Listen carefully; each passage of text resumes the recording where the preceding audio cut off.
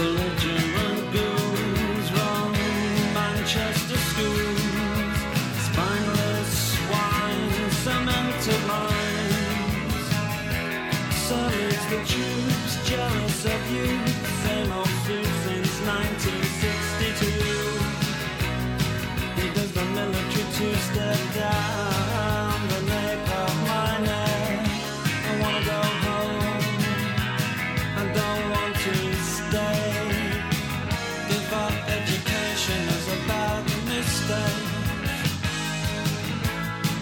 Midweek on the playing fields, surf watch you on knees you in the groin, elbow in the face.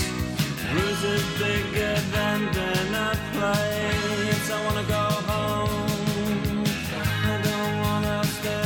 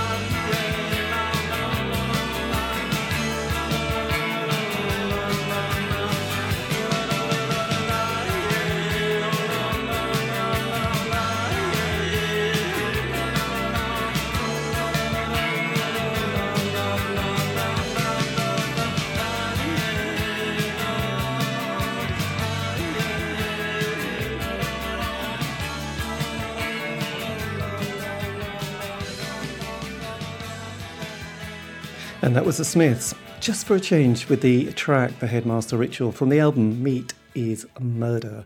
I'm David Eastaugh. This is the C86 show.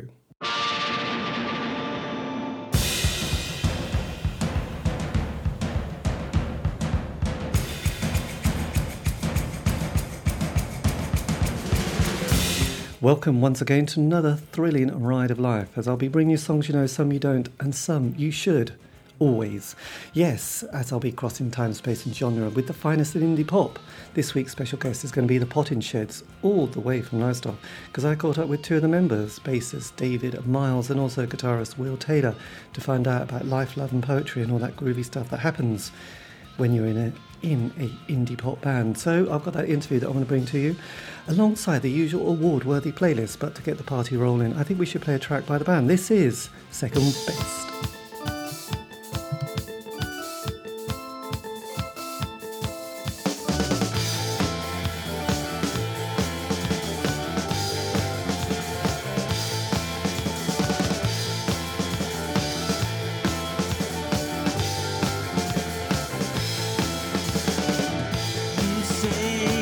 back today, and then you tell me you're the one.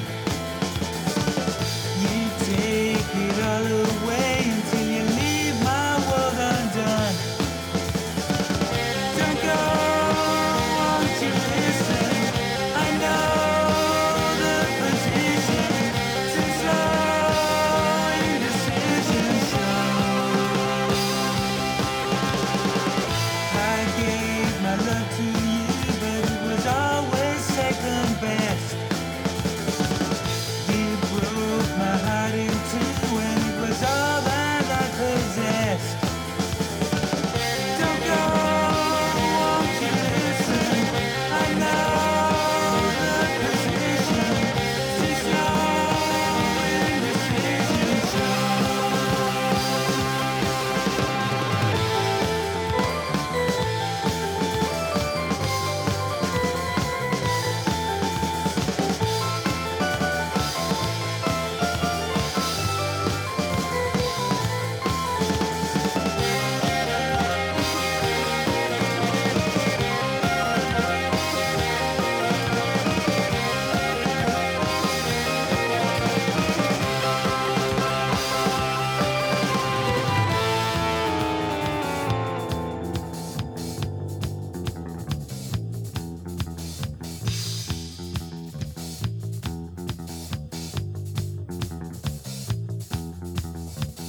You say you're back today, and then you tell me you're the one. You take it all away until you leave my world undone. Is this the love you bring? I can't remember anything. Is this the love you bring? Won't you surrender everything like this? Sha-na-na-na-na-na, sha-na-na-na-na-na, sha-na-na-na-na-na-na, sha-na-na-na-na-na, sha-na-na-na-na-na, sha-na-na-na-na-na-na, sha-na-na-na-na-na, sha-na-na-na-na-na, sha-na-na-na-na-na-na, sha-na-na-na-na-na, sha-na-na-na-na-na, sha-na-na-na-na-na. I know, I was also thinking of the Inspiral Carpets at the same time, and almost early Yes, or not early Yes, just Yes with Rick Wakeman at certain moments during that song. But anyway, that was not Yes or the Inspiral Carpets, but Lowestoft's finest band, the Potting Sheds, and that was a track titled Second Best that was released on Mad Cat Records back in 1991, and it did feature their original vocalist, singer Paul Fox, who was going to be replaced by Phil. I know, the world of indie pop, it's murky, but someone's got to do it. But this is David Eastaugh, this is the C86 show, and this week's special guest is the Potting Sheds, because I caught up with them really recently to find out about life, love and poetry and all that groovy stuff. But this is going to be another track than the interview. This is titled Recover, and this was on a compilation that came out of bands from Norfolk and also North Suffolk. God, they're very precise. Titled Burn It to a Crisp. Anyway, this is Recover. Take it away.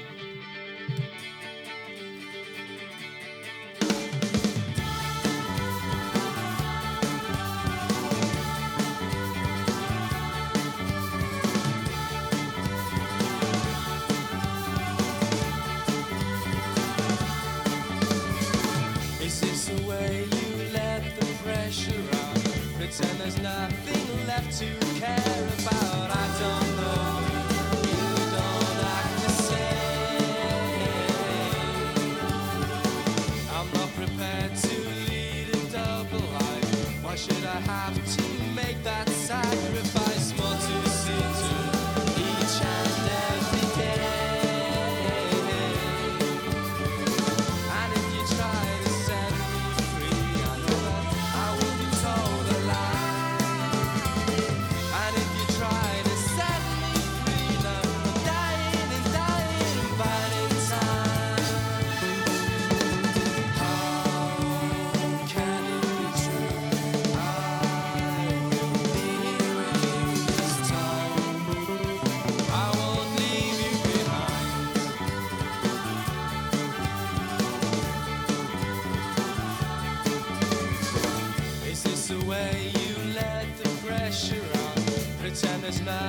left to care about. I don't know you, you don't act the same.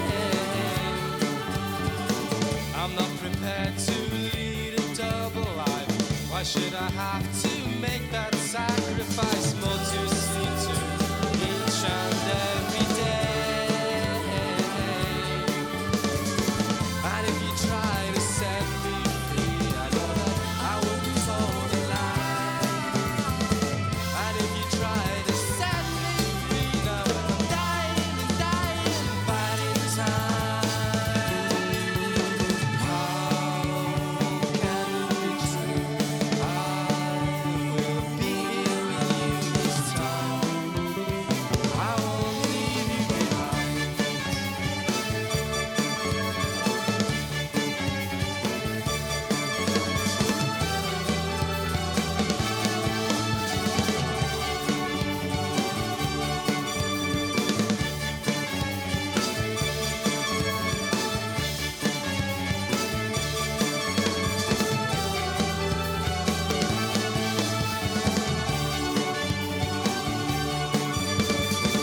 You could have found another way down, another trick to try and play down.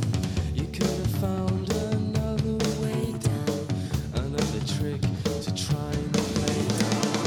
You could have found another weak spot, another chance to take what I've got. You could have found another weak spot, another chance to take what I've got. Another chance to take what I've got. Another chance to take what I've got. Take what I've got. Take what I've got. Another chance to take what I've got. And that's the Potted Sheds, the track titled Recover. I have no idea who the backing vocalist is, but it did add a lot to that particular song. And like I said, if you were paying attention, I will test you at the end of the show. That was taken from a compilation of bands from Norfolk and North Suffolk. Nothing else, actually. They like to be very regional in indie pop. And that compilation, who has it? Burn It to a Crisp. If you got it, get in touch. We'd love to hear from you. What else is on it? Anyway, this is David East. So if you want to contact me, you can. You can via Facebook or Twitter. Just go to @C86show and I will be there.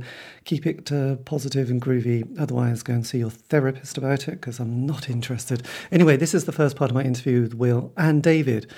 Now, how are you going to tell the difference? Actually, Will talks first, and he's got a slightly softer voice. Okay, that's not a giveaway to the rest of the interview. But anyway, this is the first part where I ask them about those early years, because frankly, I'll be honest, I had no idea about them before this interview. I knew a few of the songs, but nothing else. I wasn't basically a stalking type of fan, actually, who followed them around the country and all that kind of stuff. Anyway, Will, tell us how you got it together. I think we were at school together. That's when we first sort of met. And was this in Lowestoft? It was, yeah.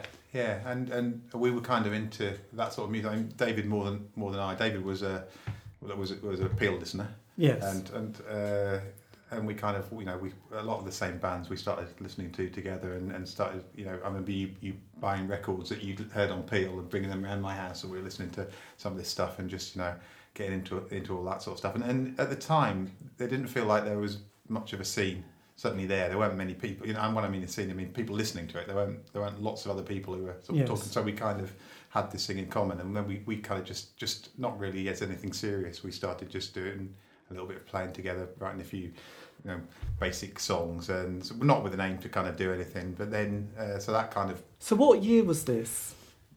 Well, at school that would have been, I don't know, sort of 84, 85, I guess, when we were kind of first listening to that sort of music. Right. But we didn't really do anything. We didn't do anything properly until 1988, I don't think, really. Yeah. So what would you been listening to as young chaps? What was the musical? Because obviously at that period there was the post-punk period, plus there was all the chart stuff with, Duran Duran and Howard Jones and the Romantics. So where did you fall in that? Not with Howard Jones and Duran Duran. I liked things like Echo and the Bunnymen, Teardrop Explodes, Chameleons, that sort of stuff, but more up to date then. I was said I did like the Lemon Drops in 1986, didn't I? Lemon Drops was one of those. I liked The Wedding Present a lot, Yeah. and you liked The Wedding Present. They played Lowestoft South Pier. Right. So Yeah. 17 people were there, we were two of them. That was one of the first sort of live experiences. So was wasn't it a bit like the Manchester gig where the Sex Pistols played at the Free Trade and everyone went on to perform a band? Yeah. Possibly. And who was it? Richo was there, so there were other bands there. It was the support, was it? Oh, Asia Chance. Asia Chance. Yeah, They were support. Oh my God, that's Yeah, an amazing gig yeah. for 17 people in Lowestoft. Yeah, it was It was in the big- very it was- odd because no one. It wasn't just that no bands like that played Lowestoft. Just no bands played Lowestoft, and it was just out of the blue. And it was They the were main playing. the main room there as well. It wasn't like the side room where we played later on and things. And it could have taken 500 people quite easily. Yeah. So it looks crazy with 17 people at the front. It must have been a bit strange for the band as well. Well, yeah. I mean, I guess it was quite early days for the Wedding Yeah, Present, it was- wasn't it? But yeah. That was end of 1985, I think. So. Yeah. So you were still playing, you were in at school while being in a band? Well, yeah, I must call it a band. I was just, we were just kind of mucking about. We borrowed a drum machine and just sort of, we were Yes. just, because just to try, but it wasn't.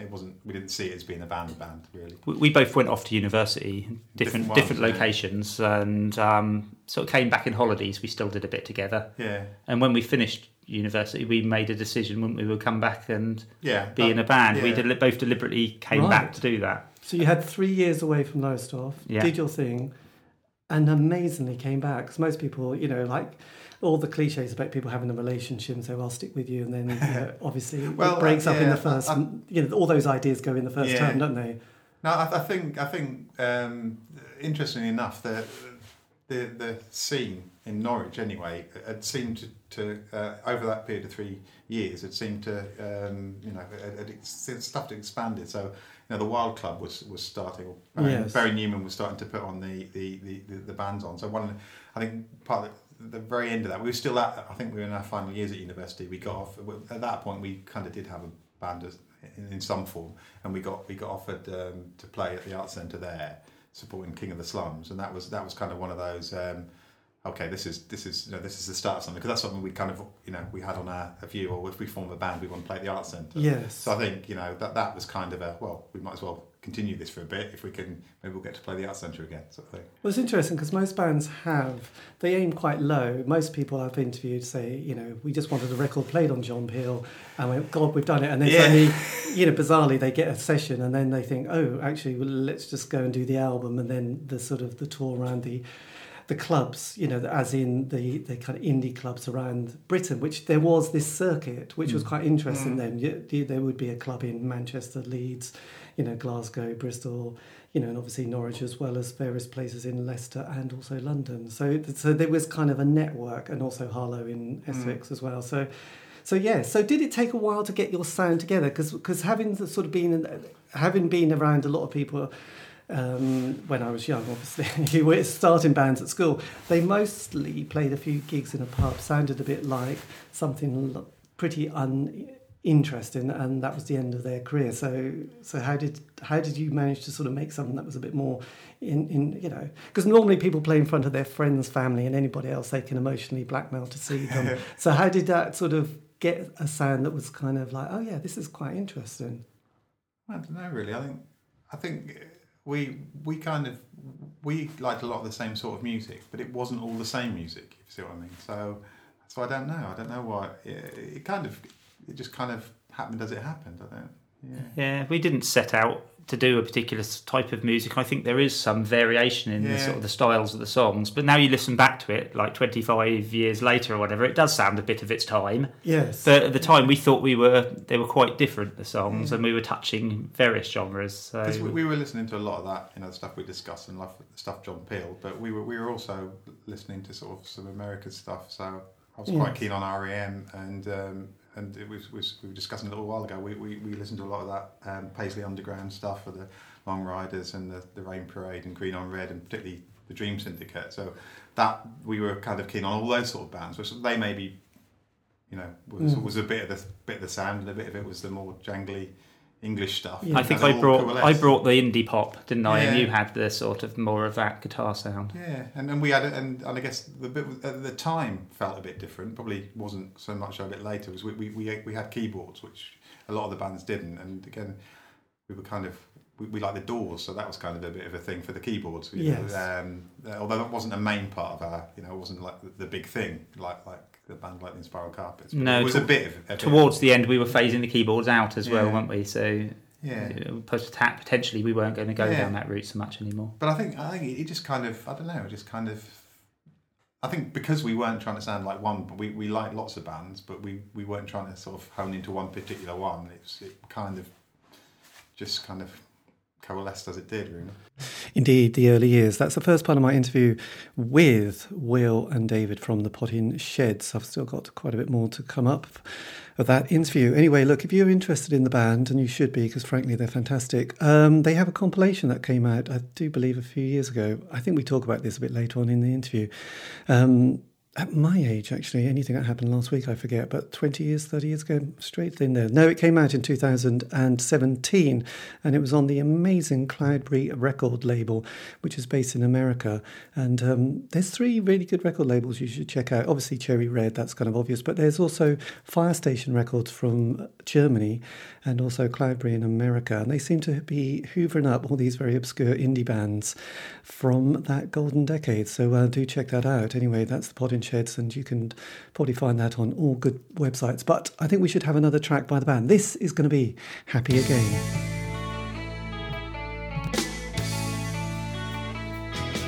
Well, the first thing you see every day is your face in the mirror, and everybody else is really happy. Take your first step and follow the morning girl, and take your back step back in the evening, and everybody else is really happy. Hey, now when you say the things you say to me, are you really happy?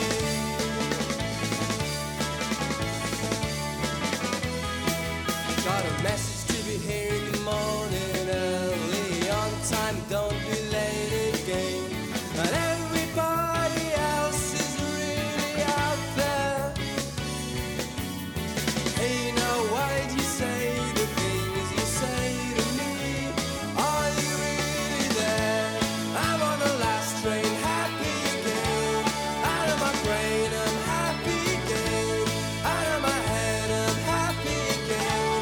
Happy again, you say that you feel the same way tomorrow.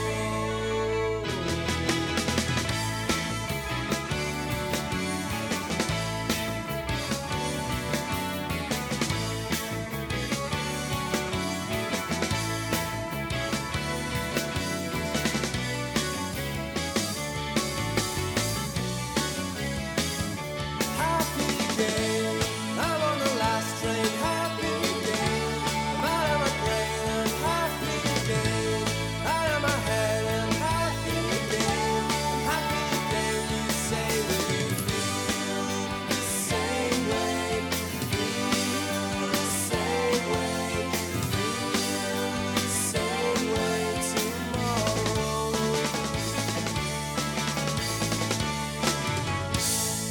And that's the Potting Sheds and the track titled Happy Again. This is going to be the second part of my interview, where we started talking about, their early years of recording, which was going to be in the late 80s.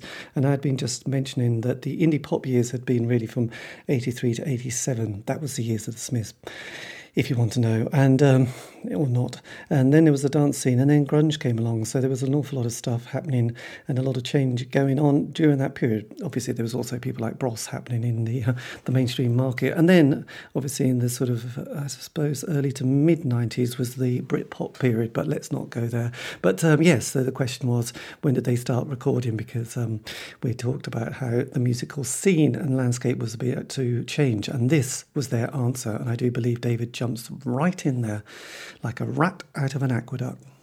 First proper recordings were in 89, where we got in a bit better studio, didn't we? But we had done some. Well, so Richard Hamilton, who was a big cheese in the Norwich area because he recorded most of the bands in the scene then. Right. He had, when we first recorded with him, he was in his semi-detached house Yeah, they track, didn't they? in Galston, which we had to try and make the drums quiet, and he said not to disturb his neighbours. Then he moved into an industrial unit in Yarmouth, and then he eventually moved to an old church in Norwich. So we followed him through his studio. But the timing was kind of ideal for us, because when we just started and we didn't have much money and much experience, he was just starting with his stuff, and as he got bigger, we kind of were putting records out and stuff. So it was good. It was good to have, you know. So had you moved out of the Lowestoft kind of area and sort of moved more into that Norwich kind of, because the art centre and the Wild Club? Yeah, that was the big thing. We lived in Lowestoft, but we considered ourselves a Norwich band, didn't we? Really, because that's where the scene was. Yeah.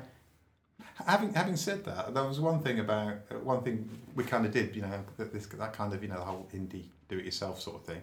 We used to put on sort of nights in around that area where we lived, and those were kind of really popular because there weren't a lot of other things on, I think. So, yes. And so we kind of used to get other indie bands in and sort of put these events on. So that you know, so but most of it was aimed at, you know, Norwich and further afield. Yes, because most bands have, you know, like the 5-year narrative of, and mostly, you know, their first couple of years, and I suppose this is like that early to mid 80s, you know, they spend 2 years unemployed but making music, and then John Peel picks it up, plays it, gets the John Peel session, so then they get that sort of play around, you know, the circuit around the UK, you know, which is all those kind of indie nights, and, you know, which normally are at the beginning of the week, because obviously that's when venues kind of think, oh yeah, you can put an indie night on a Monday or Tuesday, but not on a Friday or Saturday, because we can get something else on. So there was that kind of scene. So they that sort of gave them that stepping stone to doing the album, and then possibly that kind of proper tour around the country. So how did your narrative go with the potting sheds? Well, we didn't find gigs that easy to come by outside the local area. We had the national airplay because we had Peel playing several of our songs.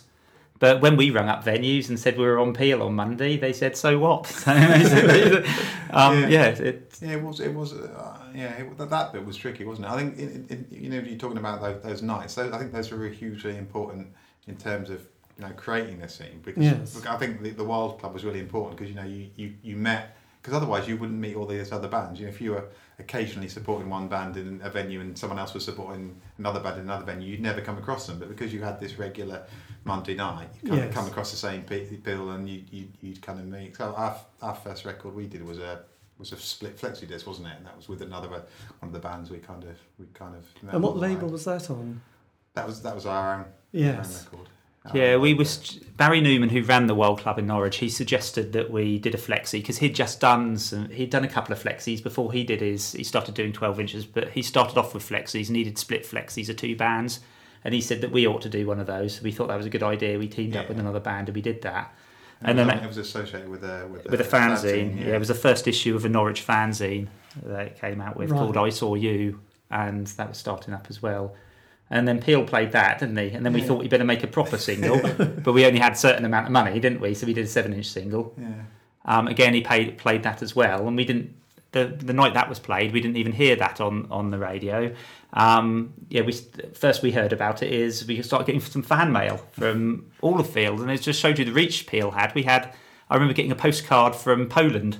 Wow! So he had a bit of a reach. Yes, well, I hadn't appreciated it, but John Peel was this kind of gatekeeper of so much that we don't really have that person anymore that you can go to and then sort of have a certain trust in this person to play, you know, like a really good indie song, rock song, reggae song, African song. You know, he put all that together and just gave you this show. So he, you know, you could go to him and sort of have a certain trust in what he did as a sort of, you know, it was kind of quite an easy one-stop shop, really, wasn't it? So yes, John Peel was hugely influential in that. So then what? How did the band then sort of progress? Because obviously, sort of putting out singles and flexi discs and playing the odd gig was probably at times it felt slow. Yeah, I think it kind of did, but it kind of felt like still worth doing. We felt we were making progress, and it was at the point we had the second best single. We had our original singer then, is when we parted company with him, and it was about that time. So between recording that single and it actually coming out and being played on Peel and so on, we'd actually got a new singer in the meantime. And that was a sort of deliberate thing on our part, because we thought we we're going to try and step it up to the next level, and we wanted a stronger singer. But the other thing we wanted was somebody to write the lyrics, because we were still writing the lyrics Right. at that point, and we weren't lyricists by any means, and we wanted somebody to bring that to it, didn't we? Yeah. And Phil, when he came in, did do that. So. Yeah, I think that's what I think that's kind of the bit we didn't have that a lot of kind of maybe bands did, is they kind of, when people met at school or whatever, and they were kind of fully formed. Yes. And we kind of didn't have that. We had the two of us, but then it wasn't until we it was really tricky. Again, there weren't a large pool of people who listened to that sort of music. So getting drummers and keyboard players who were willing to play the drums, let alone like that sort of music, was really quite tricky at first. And then as I say, once we'd done a little bit more, it was a bit easier then to say, let's see if we can expand it and get other people involved who are interested in the same stuff and can contribute. To the music. So having losing a singer, which is often a bit drastic, and then sort of getting a person to write the lyrics, how did that sort of progress with the band? So I think that we felt at the time that was a kind of a really positive thing. I was to say, I think the lyrics were something we'd always been struggles with and not been so happy. It was gradual, wasn't it? Because we got him in. Well, first of all, we met in a pub and we had a chat about influences and things like that and where we were going with it. And we played him our stuff and he played us his stuff. And then we did some rehearsals and he was just singing the old Potting Shed songs as such. And we had a couple in development, didn't he? Which were pretty fully formed, and he played on them. But as a couple of months went by, we didn't put any lyrics or melodies on it at all after a while. We just gave that straight over to him. Yeah. So we still came up with the music, but then we handed over to him to do his bit, sort of thing. Yes. It felt we hit the ground running quite well as well, because we had a launch night for that single, didn't we, for the second best single? Even though he wasn't singing on it, we still launched it like that with him doing that was his first gig with us. Yeah. No, yes. I mean, personally, it just felt like it was a bit more serious, and it was a bit more, I don't know, sometimes when we'd written the lyrics, you listen back to the record and think, well, I like the, sounds good, but there's bits in there I cringe a bit. They're not very good. We knew we couldn't, and then when his lyrics started coming in, and not just not just the lyrics, but also the way of singing, kind of phrasing stuff differently. It suddenly felt like something a bit, a bit more complete to me anyway. I think. Were you sort of following the musical trends, so to speak? Because obviously you had the dance scene and Manchester and the Happy Monday, Stone Roses, Soup Dragons, and then you had the grunge scene, and then slowly you had these other bands who slightly straddled that, like Carter and Lush, and I suppose the Cranberries as well, who were sort of going to suddenly hit big in that, that Brit pop period that we love to sort of categorise these kind of musical trends. It's interesting. The dance thing was quite. I remember with a lot of the bands. I mean, just about every band had a song had Wah Wah in it, didn't they? At one stage, you had to have that because that was the thing. So everyone, we had one, and all the bands we knew, they all had one in there, and it was all a bit of a kind of should we? We did touch on that, didn't we? We had a bit of grungy bits, didn't we? And we had keyboardy bits to reflect that. The grungy bit's interesting. I think I don't think we were directly influenced by that grunge stuff. I mean, you can't help not be. Because I just remember thinking it suddenly felt. It wasn't necessarily that we felt we should sound like that, but there was definitely a period where it kind of felt a little bit like that's a new thing. Yes. And that this sort of jingly jangly stuff is by definition not the old thing. So it maybe felt a little bit like that. But I think we kind of had we'd never been grungy. We kind of had bits of distorted guitar as well as that kind of loud quiet thing going on anyway. So. Yes. Yeah, but it's interesting because you kind of it's easy to look back at it now and think about that stuff. But I mean, there were lots of bands who were kind of doing that sort of more of a crossover stuff in a more indie sort of way. I think I remember like the New Fads were a big. I remember seeing them at the Arts Centre, and that was a big influence on I think quite a lot of the local bands. So that was kind of, it's kind of in that more dancey vein, but not in a Stone Roses Happy Monday sort of way. It was a more. We were friendly with a band called the Spinning Jennies from around here, and they're from Diss, in fact. And when they saw the New Fads do big, they had a song called Large. But I think that sort of stuff. And interestingly, I think like you're talking about the club nights, those things were quite important. It was probably more. If a band had played there, you'd seen a band there who had been really, impressive.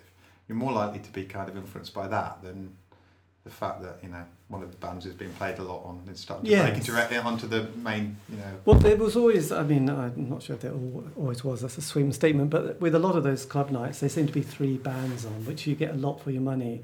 So obviously, if you're into that scene and you realise that they weren't just bands that were just filling the number, but they often went on to do other kind of great things. So those, I mean, we all now look back with great nostalgia at those kind of posters, don't we? And think, my God, you had those 3 bands, and 2 of those went on to do some amazing things. Yeah, it was often even 4 bands. It was often 4, and you'd get you'd go on first, wouldn't you? Then you'd feel, oh, we're second on the bill now. Oh, we're third on the bill. We were moving up. We didn't often headline, did we? But we did a few times. Yes, I thought we were going to go into Yaz and the, I don't know, was it the Plastic Nation?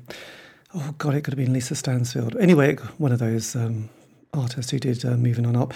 This is David Eastaugh babbling away there, but this is the C86 show. If you, I was going to give you our contact details, but I've already done that, so I won't bore you a second time. But I think we'll play another bit of music and then some more chat by the band. This is titled Same Old Story.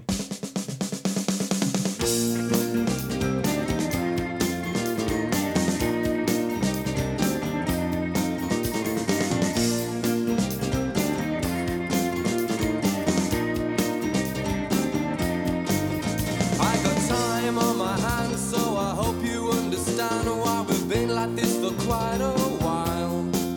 I got a letter from a lover and another from my mother, so I hope I need a helping hand. Stuck here in the middle of nowhere, waiting for a change in the weather. So deal another hand while we're waiting for the band, while we're waiting for the end of the world. I'll never know the way the world turns over. I'll never know how it'll be. I'll never know the way the world turns over. It's the same old story. It's the same old story. It's a weight off my mind, but I hope I'll never find what it was I started looking for. I got my head in the sand, so I hope you understand why it's really getting out of hand. I'll never know the way the world turns over. I'll never know how it'll be. I'll never know the way the world turns over. It's the same old story. It's the same old story, but oh, I won't leave you this time. I won't make you this time. All right is life, and now I know my mind. All right is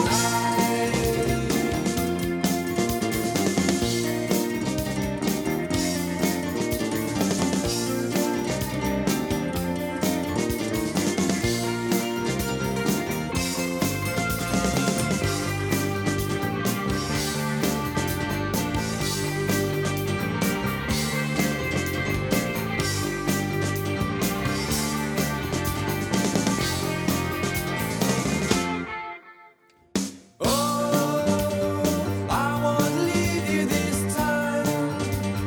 I won't make you decide. All right, then but now I know my mind. All right, then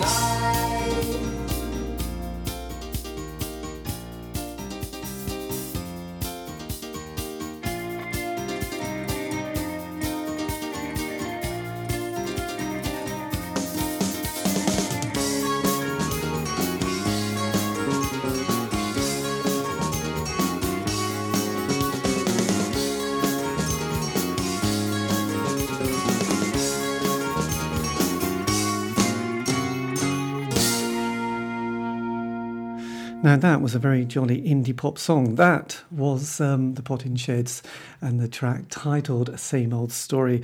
And yes, I just did some intensive research. Basically, I just Googled away, and it wasn't Yaz or Lisa Stansfield. It was M. Peeble who did Moving On Up. And Yaz did another track, which I do believe was titled, he says now, looking down at his notes, The Only Way Is Up. You can see that in 20 years' time, when we're all in sort of care homes, babbling and dribbling and just talking utter nonsense, those nurses who are going to be looking after us are going to get so bored with us saying, who was such and such a band and who did such and such a song? But yes, things to look forward to in the next 20 years. Anyway, look, this is going to be the third part of my interview with Will and David from the Potting Sheds, where we talk about, yes, the Wild Club and those amazing nights, as you do when you get to a certain age. And yeah, we were discussing about lineups and also who the best band that they had supported were. And this, I do believe, is Will's answer. Will, take it away. Bands we played with, I think my favourite, and I still like them now, is the Pop Guns. I think they were really good, and they didn't go on to any sort of level of megastardom, but they were good. And I liked the Family Cat we played with. We liked them. Yeah, they were very friendly. But yeah, I mean, there were lots of. It was one of those ones where you it was kind of pot luck who you got put on with to some extent, and so someone got put on with the really big bands, or the ones who became really big bands. Yes. Some didn't, but so I think we probably didn't support that many ones who went to really big. But at the time, we thought World of Twist were going to be quite big, weren't they? We did them and Top. World of Twist are still quite. They're still quite highly respected. Their name is spoken in with hushed tones occasionally these days, I think, still. Yes, but yeah, it's interesting that Cherry Red Records, other than Fire Station and also Cloudberry, but Cherry Red are the ones who have hoovered up most of these bands, haven't they? Yeah. And like Bob, who always seem to be at the Art Centre, at least once a year, if not once a month. I mean, they've just had a sort of 5 CD box set published, released. So it's interesting. So look, are we into the 90s now with the band? Yeah. Well into the so when Britpop is just there over the edge. Major's in government, Thatcher's gone, and you're still rocking. Yeah. I don't know. It's hard to think back in terms of the Britpop thing. I remember that being after. That felt after we finished, really. So I think so the grunge thing was definitely there. Yeah. So what was the year that you decided, as Jim Morrison's song, the end of the band? We didn't as such, did we? So we had a quite successful 12-inch single called Goldfish Memory EP, and that was April 1992 that came out, and that coincided with the release week was the same as Norwich Sound City on BBC Radio 1. Oh yes. So we did that deliberately to coincide, and we played a couple of times that week as well. So we were sort of riding crest of a wave a little bit there because Peel played us, didn't we? And then we were on daytime Radio 1 then as well. And that was like the first. That was now we've now got the proper lineup, with the full lineup there, with the lyric writer and all that sort of stuff happening. Yeah. So we kind of, I remember being pretty happy with that EP and thinking, there's not lyrics on here we're not so keen on, or this sounds like the band we kind of want to sound like. You see what I mean? So our distributors back said to us, if you can do another 4-track EP, we'll put them together and we'll put them out in Japan as a mini album. Wow. So we decided we'd go back fairly straight away and record another 4 songs. And so we did some demos in June of 1992. And our singer Phil didn't turn up to the demo session, so we recorded the music, but we had no vocals on them. So we went back, we mixed them, didn't we, to a cassette. And that was the end of that as far as we were concerned, because he just hadn't shown. So what happened to Phil? That's the thing. He was, I think part of the problem was the fact that we'd been a band before, and I think kind of Phil. I think he wanted it to be a new start. I think we were saying, he kind of. It ought to be something we all start together rather than him joining the band that already happened to some extent. He actually came back as about a month before that. He said he had a sort of meeting with me and said, I've got a few ideas about how we should do things differently, and some of the things were quite reasonable. Like he said, we should rehearse more often near him rather than him travelling to us all the time and things like that. That seems fair. Because he was travelling to Lowestoft to rehearse. Right. But so that was fine. But he also said, I also think we need a new name to start again. And we thought, well, I specifically thought, I don't really want to do that because I've got a certain amount of momentum up, and I don't see the point of starting it again. But he wanted to go again, and So I think they're saying no. He didn't say anything at the time, but then he didn't show shortly afterwards. But one of the interesting things of this is on this compilation LP that just came out last year on Cloudberry Records. Those last 3 tracks on that record are that demos tapes that he didn't sing on, Right. but we got him to sing on them only last year. So he added his vocals finally 25 years later. We hadn't seen him in 25. over 20 years. Just a quarter of a century. So he came, So how did that meeting come together? contacted him via his sister on Facebook. As the way you track people down on these work You these won't days. believe this, but your brother used to be in our band.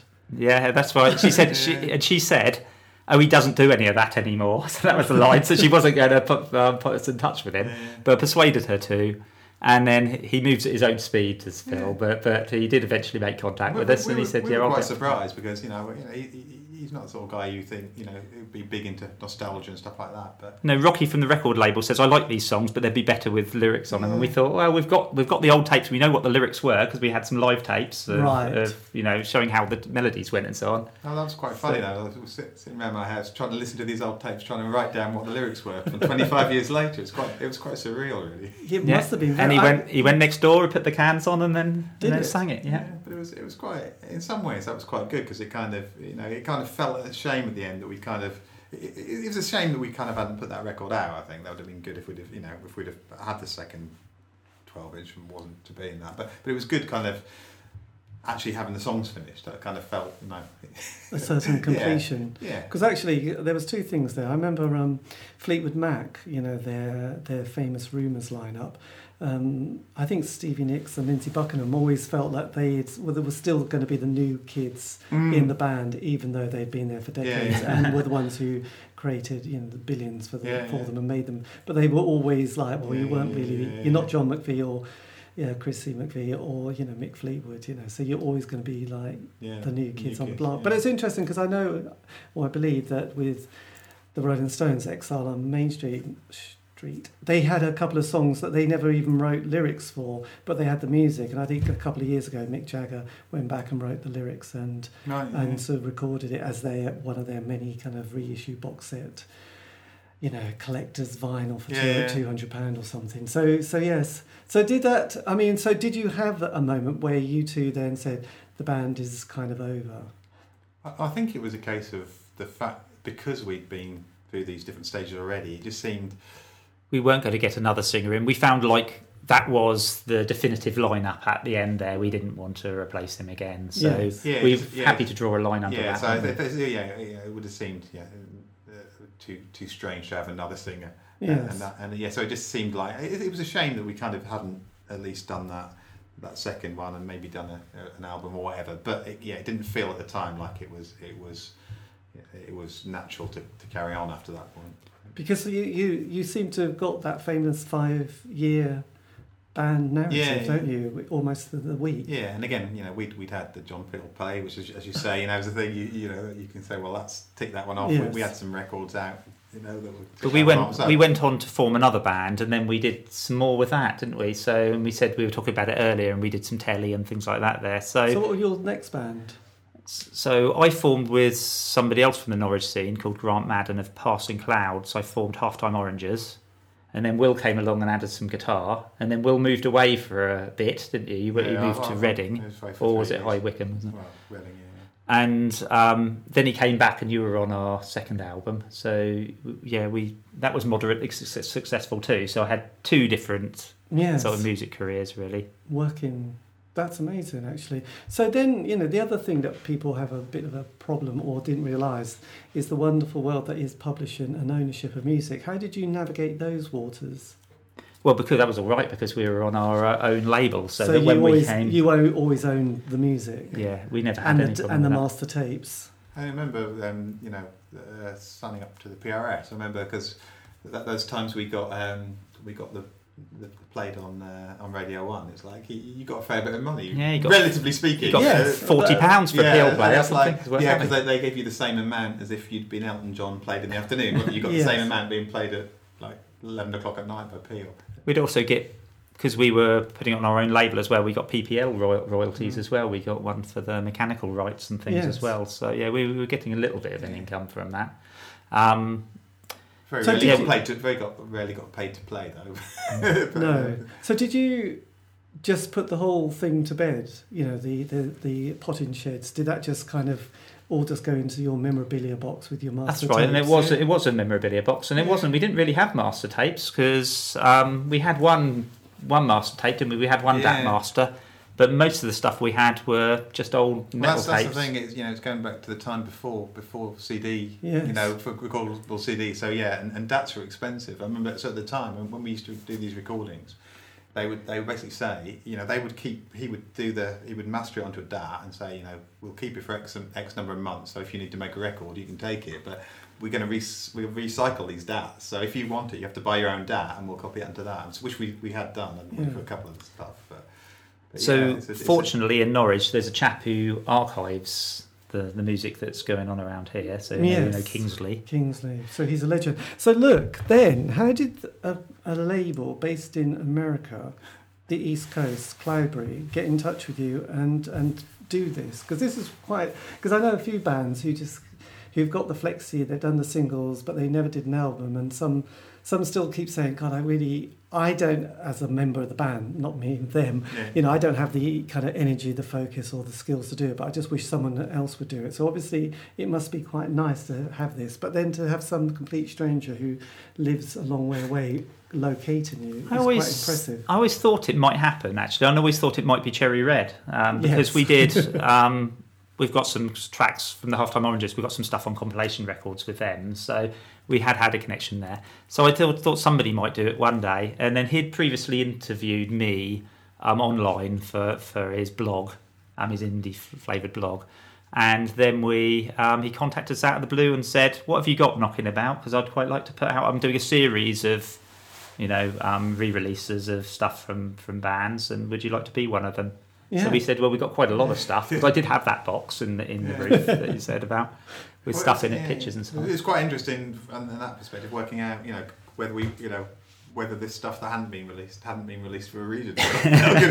but listening back in sort of retrospect was quite interesting, wasn't it? And there was other stuff we could have put on there, because they've got 20 tracks on that album, but we did have other stuff, and we thought we had a couple of live songs, didn't we? And Yeah. we hummed and hard whether to let them see the light of day, but we probably made the right decision. Yes. They weren't that well recorded. Yeah. And what would you say... I mean, it's always a bit of a tricky one, what would you just say to your 18-year-old self, but what would you say to, what are the top kind of 5 or 3 or 4 bullet points that you would say that you would pass on to somebody? Or, not necessarily say to yourself, because it's kind of a difficult one, unless you've kind of got a TARDIS going back to that period. But, those things that you think, God, I wish we'd done that. Well, I don't think we can say it to people now, because everything's all different. changed. Yes, so this is such a tricky one. the way you record has changed, and that's completely... My first experience of digital recording was with Will last year. I hadn't done it in the longest time, you see. So that was in the weird. old day, it was all desks and... We were desks and reel-to-reel tapes, yeah. And so that had all changed. Obviously, the way you access your public is so different now to where it was then. Everybody listened to the same show back then, so if you got on that show, you touched the right people. Now I think it's easier in some ways to get your message out there, but you could be lost amongst everybody else trying to get their message out. Well, I think everyone says the same. It's a bit like, you can do this, this and this, but then you put it out on a platform, and every day there's like thousands of other people doing it. You haven't got that gatekeeper who's going to say, oh, just listen to me, I've done all the work, I've listened to hours of music, and I've got 5 really good indie songs tonight that you're going to really love. Well, So I don't think press, people... play, record. I don't think people want to pay for music necessarily animiore either. They're used to getting it for free, and which is also a problem. Well, I think it comes back to your question in terms of the stuff that we did right in terms of having any sort of longevity of it is the fact that we put the records out, because I think there were lots of people we knew who were writing good music who were kind of hoping and expecting to get signed, and for whatever reason that didn't happen, and because we pushed ahead and put our own records out and made it happen and all that sort of stuff, and then we've then got those records, they've then kind of taken a bit of a life for themselves. People find them, people are interested in them, they look for them, and then it kind of has a bit more of a cachet. So I think that's why we wouldn't have had that interest. People wouldn't have, that guy wouldn't have known about us if we hadn't put those records out and other people hadn't mentioned them in their blogs and stuff like that. So I think that was the big thing. The fact we put the record out rather than just waiting to either someone signs us and we're lucky, or someone doesn't, and then you have nothing. Yeah. The second-hand market's weird because I've seen our unsaid flexi disc going on eBay for like £40 and things like that, and I've got a box up in my loft of about 400 of them. If anyone could have one, you just destroyed the market. Yes, this is true. You can leak that one out. Well, actually, Fanzines, there's a particular one that Matt from Sarah Records started. Are You Scared to Get Happy? Which now is just goes for stupid money. When that comes up, everyone wants that copy of, because there aren't that many. And like I said, up to sort of probably 29 years ago, your partner would have said, can we just chuck this in the recycling? But now it's like, no, put it on eBay for 50 quid. It's like, oh, what happened? It's a 30-year, it seems to be a very interesting 30-year thing. Because when I've asked that question about, like, what would you say to your younger self, or, the things you learn, and often people say, I wish they'd enjoyed it more, I wish we'd practiced more, wish we'd, done a few, they're never like drastic, but they're just little things about, I just wish we'd, had a bit more fun doing it, I suppose. I suppose that was one of the kind of comebacks. A few people said, I wish we hadn't taken so many drugs. But I think we maybe it's Rich. I think we had quite good fun doing it. I don't know. It didn't feel like we'd not had fun doing it. I think we kind of gone into it we weren't going into it expecting to get signed necessarily or to get anything big. So anything we did was beyond what we'd initially thought when we started. So 2 years later, when you're watching Top of the Pops and all those guitar bands like My Life Story, Divine Comedy, Sleeper, Elastica and all them, did you think, we kind of could have almost been there ourselves? No, I don't No, we were doing something else then, and we were pretty happy with what we were doing then. So I was in bands sort of from sort of the ages of 20 to 30, and I had sort of 10 years of having a proper good go at it. And then if you look about what we did, we got on the radio quite a lot, we made records, we did quite a few gigs. We didn't particularly tour, not long run tours, we regret that a little bit, but we did like 4 in a row and things. We did some telly as well, and we did some live TV, didn't we?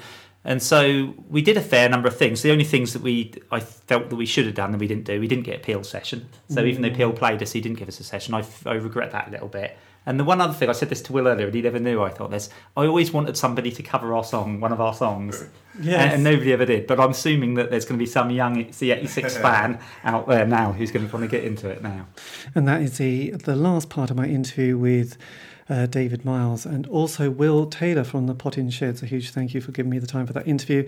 And like I said, they've got a compilation of their material that has come out or just came out last year on Cloudberry Records. I'm sure you'll be able to track it down and find it and buy it because Christmas is just around the corner. There you go. It's going to be one of those magic presents. But thank you for listening. This has been David Easter on the C86 show. If you want to contact me, just in case, not in a desperate way, obviously, you can on Twitter or Facebook. Go to C86 show. I will be there, and hopefully I'll be able to say it without stuttering over the S and C's. So yes, have a good week, and I'll leave you with another track by the band. This is titled Take It Away.